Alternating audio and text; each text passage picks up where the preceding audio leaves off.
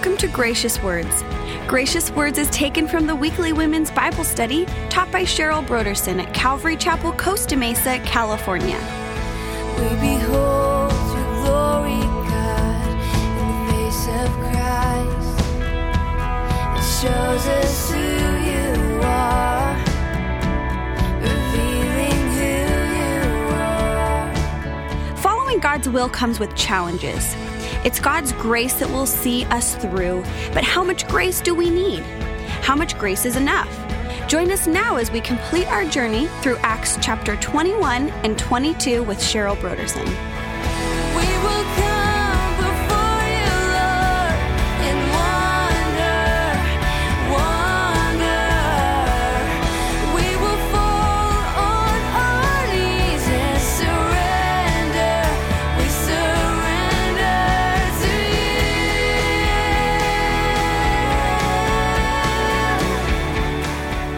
And now here is part 3 of Cheryl's message, The Power of Grace. Grace proclaims grace. Paul wanted to go to Jerusalem to proclaim God's grace to the leaders of the church there. We find that in Acts 21, 18 through 19, that Paul tells James and the brethren all the grace that God is doing among the Gentile believers all over the world. He talks about how God had showered his grace upon Paul and how God had showered his grace upon the Gentiles. The brethren are informed about Paul, and they let him know there's been misinformation that's been circulating around Jerusalem about you. There are those that say that you are teaching the Jews to forsake the law of Moses. And you are telling the Gentiles that the law of Moses has no place in their life. That was a perversion of Paul's teaching. Paul was teaching that you could not be saved by the law, that human effort, rules, and regulations could not make you right with God. Only Jesus can make you right with God. But when you receive Jesus, the Holy Spirit comes in and the Spirit of grace, and you begin to obey by the power of grace, not by human effort. That's what Paul says to the Galatians. I am crucified with Christ. Nevertheless, I live. Yet not I, but Christ lives in me. And the life that I now live, I live by faith in the Son of God who loves me and gave his life for me. In other words, Paul says, it's God's grace now moving through me. I'm dead to the law. And yet by the grace of God, as I live in Christ, I'm obeying it. Because Jesus obeyed every iota of the law. And as we're in Christ, we are obeying. And it's God propelling us. So they had gotten misinformation about Paul. So the brethren advised Paul to demonstrate his respect for the law publicly by taking these 4 young men who have taken a vow and to pay their expenses or pay for their offerings, pay for their lambs, so that they can offer these sacrifices and everybody will see Paul obeys the law. He obeys the law not by human effort, but by the Spirit of God working through him. As Paul would say in Romans chapter 9, I do not set aside the law of the Lord. I don't set it aside. I obey it, but it's by grace and not by human effort. Paul agrees, and 7 days later, as Paul is in the temple, we're told that he is seen by Jews from Asia, those Jews that hounded him and followed him every place, who lied about him and slandered him. They see it and they assume that he is bringing a Gentile into the temple grounds because a week earlier they had seen him with a Greek in Jerusalem. Now, here again we have assumption, presumption, fear, conjecture, lying, mixed with distrust, leading to confusion and what? Chaos. Absolute chaos. Because we find that there are those who are crying out, laying hands on Paul, and they begin to beat Paul. And the commander of the garrison comes with soldiers. He arrests Paul and he takes him to the barracks. But as Paul is going to the barracks, he says, excuse me, would you mind if I said a word to this group of people? The commander says, wait, are you an Egyptian? Are you the one responsible for the insurrection and those 4,000 people being killed and you got away? And he's like, no, that's not me. can I talk to this crowd? And so the commander gives him permission. Paul motions with his hand, and the whole mob, all that confusion, all that chaos is suddenly quiet. And when Paul begins to speak to them in the Hebrew language, they become even more quiet. You see, they're quiet before the proclamation of grace. And Paul begins to proclaim grace. Paul wants these people to know his testimony, what he was, and how he has been changed by grace. He wants to herald it. So Paul proclaims God's grace in his own life. He was fully a Jew like them. He was born in Tarsus, but educated in Jerusalem under Gamaliel. He was taught according to the strictness of the patriarch's law. He was zealous toward God. He was also hostile like them. He understood their hostility. He says, I'm not judging you. I was just like you. I was hostile. I persecuted Christians to death. I bound and delivered men and women to prison. Perhaps this is part of the preparation for grace too. I was just like you.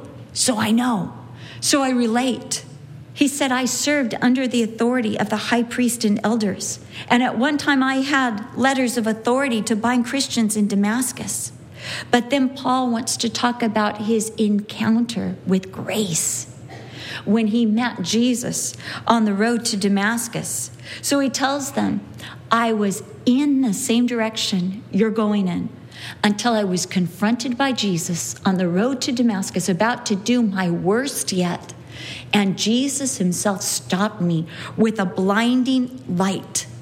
My companions saw the light and they were afraid. And Jesus called out to me, Saul, Saul, why are you persecuting me? Who are you, Lord? I am Jesus of Nazareth, whom you are persecuting. Here's the encounter that transformed Paul. And Paul says, you're about to do your worst to me. But you can have this same transforming encounter of grace. You see, grace wants to proclaim grace. Jesus directs Paul to go to Damascus to await further instructions. Paul, by this time, he's been transformed by grace. Ananias is afraid to lay hands on Paul, even though he's a devout Jew. Even though he's obeyed the law, he's saying to the Lord, Lord, I've heard about this man. He has done much harm to your church and to other Christians. But God is telling Ananias, Paul has been transformed by grace. He's now safe. Where he was a bully, where he was dangerous, where he was a threat, now he's been transformed by grace. Ananias is told to lay his hands on Saul.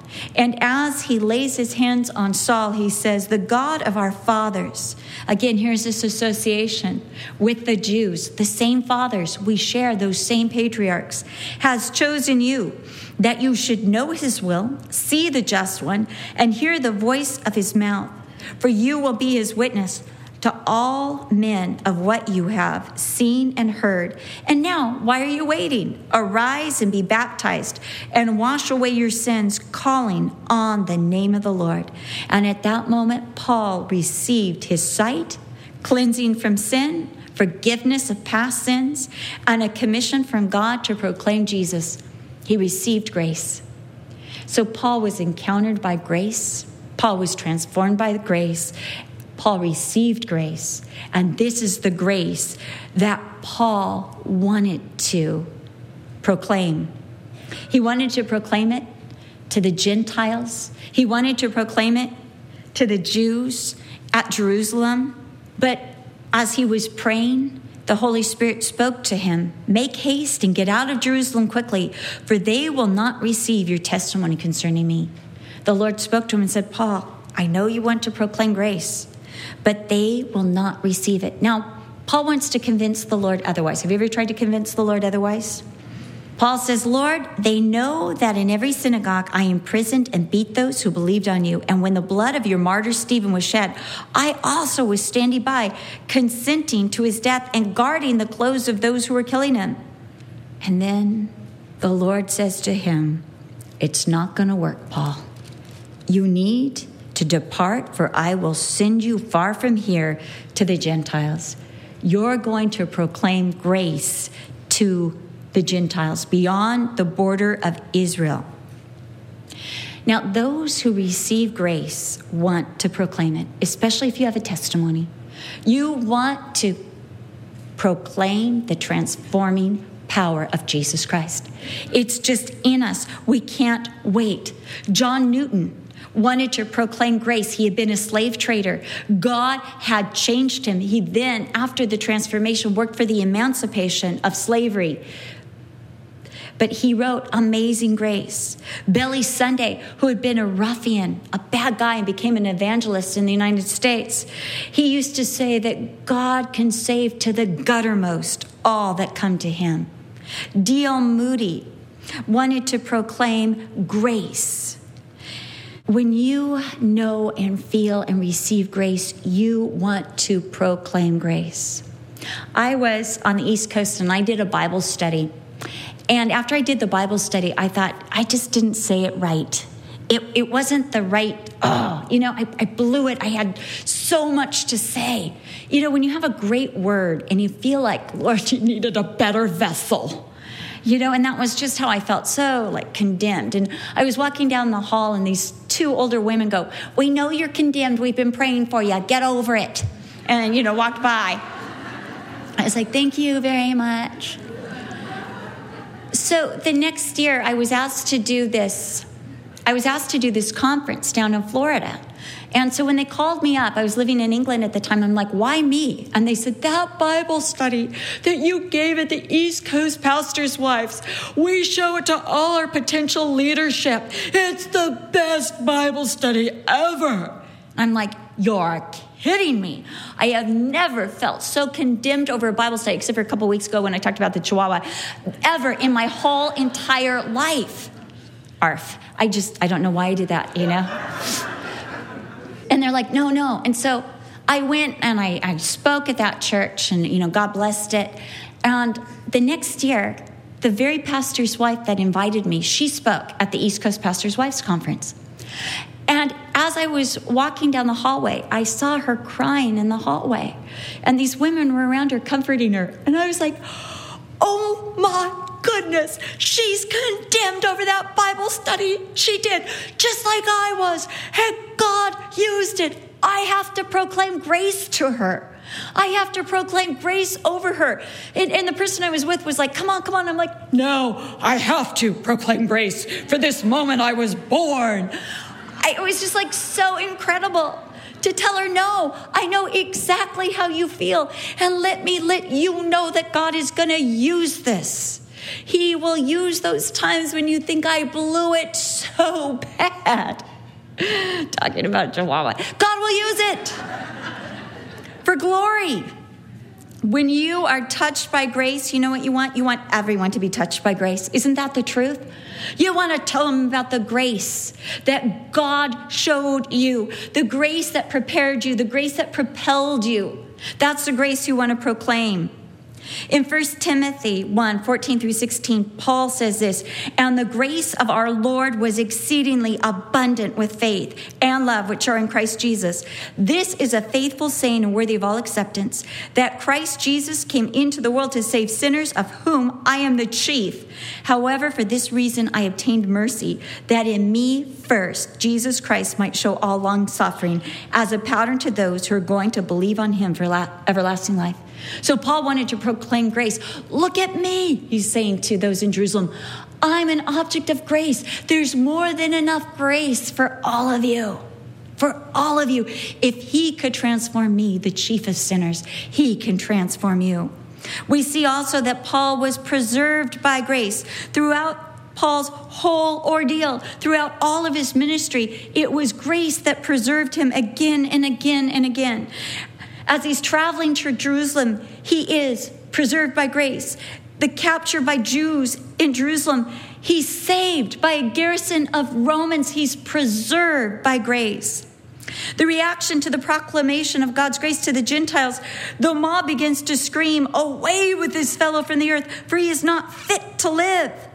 The mob would have killed him, but we're told, actually, the true rendering is that the soldiers from the barrack heaved him up on their shoulders away from the crowd, so they couldn't get to him. This is grace preserving Paul. The mob is crying out. They're tearing their clothes. They're throwing dust in the air. But Paul is preserved. And God is using Gentiles to save and keep him safe. And he's under guard.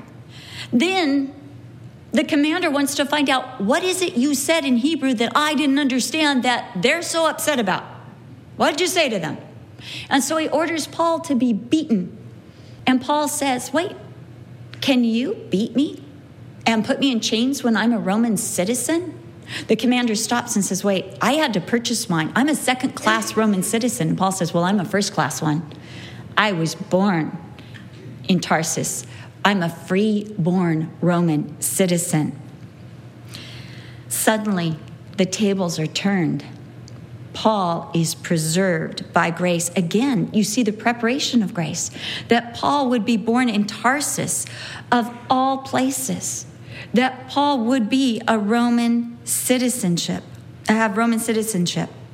Grace keeps you safe through all the ordeals that are in God's will.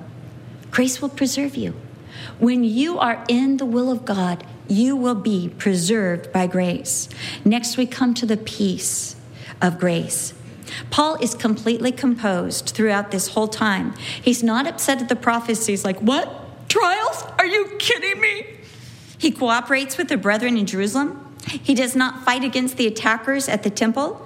He doesn't resist arrest. Paul is composed enough to request to speak to the Jews. And Paul calmly addresses them. He doesn't defend himself of the charges, saying, you're liars, it's not true, I'm innocent. You sense just this clear presentation of his testimony. Then he calmly presents his Roman citizenship to the commander. He doesn't say, you better stop it, I'm a Roman citizen. No, he just says, hey, is this all right to do? Do you want to think this out a little bit, before you do this? It's just so calm. There's such a peace. There's such a peace upon Paul. Whenever Paul would write his epistles, he would always send these greetings: grace and peace from God our Father and the Lord Jesus Christ. Never once was it peace and grace. It was always grace and peace, because the peace always follows the grace, because the peace is impossible without the grace. If you don't have the grace, you won't feel the peace. If you don't have the grace, you won't have the peace. It's grace that brings us reconciliation to God. It's that grace that gives us access to the throne room of grace. Without grace, there can be no peace. I have learned to look for peace, because peace is a huge sign to me that God's grace is with me. And when I don't feel that peace, I either go, get on my knees, and I pray for more grace if this is what God means for me, or I get out of the situation because I don't have grace. If you can't be nice to the kids you're teaching in Sunday school, then you don't have grace, and that's not the ministry for you. Consider the convalescent home ministry. If you don't have the grace, then it's not for you, because God's grace will be abundant for whatever he's called you to do. So we need to look for the peace. Am I feeling peace in this situation? Am I calm? Everybody else is afraid for me, but I'm calm, because there is an unearthly peace that will settle on you when you are in the will of God. Finally, God's grace perseveres. Remember, Paul was not daunted, dissuaded, or deterred from God's will. He wasn't. He persevered through hardship. He persevered through warnings, through pleadings, through persecution, through arrest, through mobs. Paul was determined to proclaim the grace of God wherever God called him to do. And grace will cause you to persevere through everything, to be an overcomer and victor in the call of God. Your circumstances might not be like Paul's. I hope they're not, for your sake. Don't want to see any mobs around here, really. They might not be. But let me say this, that God has given you all the grace you need for your life and for the call on your life. In 2 Corinthians 9:8, Paul would write this, and God is able to make all grace abound toward you, that you, having all sufficiency, everything you need, emotionally, physically, mentally, spiritually, might have an abundance for every good work. Today, you have enough grace. You have enough grace for everything that's going to come your way today. Now, sometimes we're asking for tomorrow's grace. Well, I'm feeling good about today, but what about tomorrow? Tomorrow, when you wake up, there will be enough grace because his mercies are new every morning. And mercy is, it's got a tight relationship with grace. It's hard to separate the two. But tomorrow morning, when you wake up, there will be all new mercies and another huge load of grace coming your way for all that your life will entail, all the will of the Lord. My friends who made it through those 2 years with their husbands not having work, my friend Linda said she couldn't look up ahead and say, what about next month? She had to just live each day at a time, and she found that there was ample provision for each day. Even waking up and somebody leaving groceries on their front porch. There was enough grace. There's enough grace for today.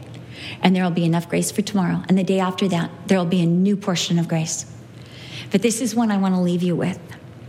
There is enough grace for your life. There is more than sufficient amount. In fact, there's an abundance of grace for you. Jesus said to Paul what he says to us in 2 Corinthians 12:9. My grace is sufficient for you, or more than enough for you. Paul had a thorn in the flesh. He had a physical ailment, but God was saying, my grace is more than enough to cover this. There's more than enough grace. And you can drink as deeply of God's grace as you want to. You can have as much grace as you want. You can exceed your need for grace. The grace is there. There's an ocean of grace. But I want to ask you, what are you coming to the ocean of grace with? Are you coming with a teaspoon? Or you say, no, Cheryl, I got a tablespoon. Good for you. You come in with a ladle? You coming with an espresso cup?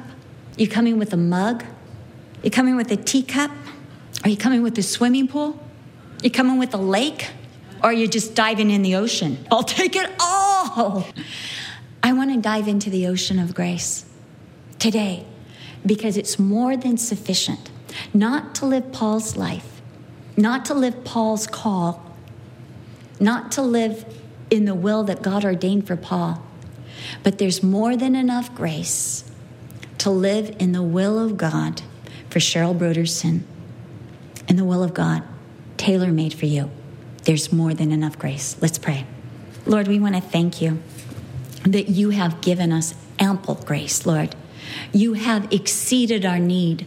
Lord, just like the loaves and fish, Lord, you have not only sated our hunger, not only can we have as much as we want, not only can we be satisfied, but Lord, there are 12 baskets still remaining to keep eating, to keep partaking, to share with others of this amazing grace. Oh Lord, I pray today that we would be partakers in the grace that is in Christ Jesus. Lord Jesus, that we would allow you to prepare us by your grace, to propel us by your grace. Lord, that you would make us proclaimers of grace. Lord, that we would be preserved by grace, feel your peace that comes with grace, and persevere in grace, Lord. Thank you for the abundance of grace that you have given us. In Jesus' name, amen. There is more than enough grace to live in the will of God. God's grace prepares us for his will, propels us, is proclaimed through God's will. It preserves us, gives us peace, and perseveres to accomplish God's will. God's grace is enough for you today. We hope you have been blessed by today's Bible study with Cheryl Broderson. If you'd like to order a copy of today's message, simply visit our website at graciouswords.com or call 1-800-733-6443 and refer to it by name, which is The Power of Grace. Once again, our website is graciouswords.com and our toll-free number is 1-800-733-6443. Coming up next time on the Gracious Words program, Cheryl will begin her teaching in Acts chapter 23 and 24 with part 1 of her message entitled, Be of Good Cheer. We will come before you, Lord, in wonder. We will fall on our knees and surrender. We surrender to you. This program is sponsored by Calvary Chapel, Costa Mesa, California.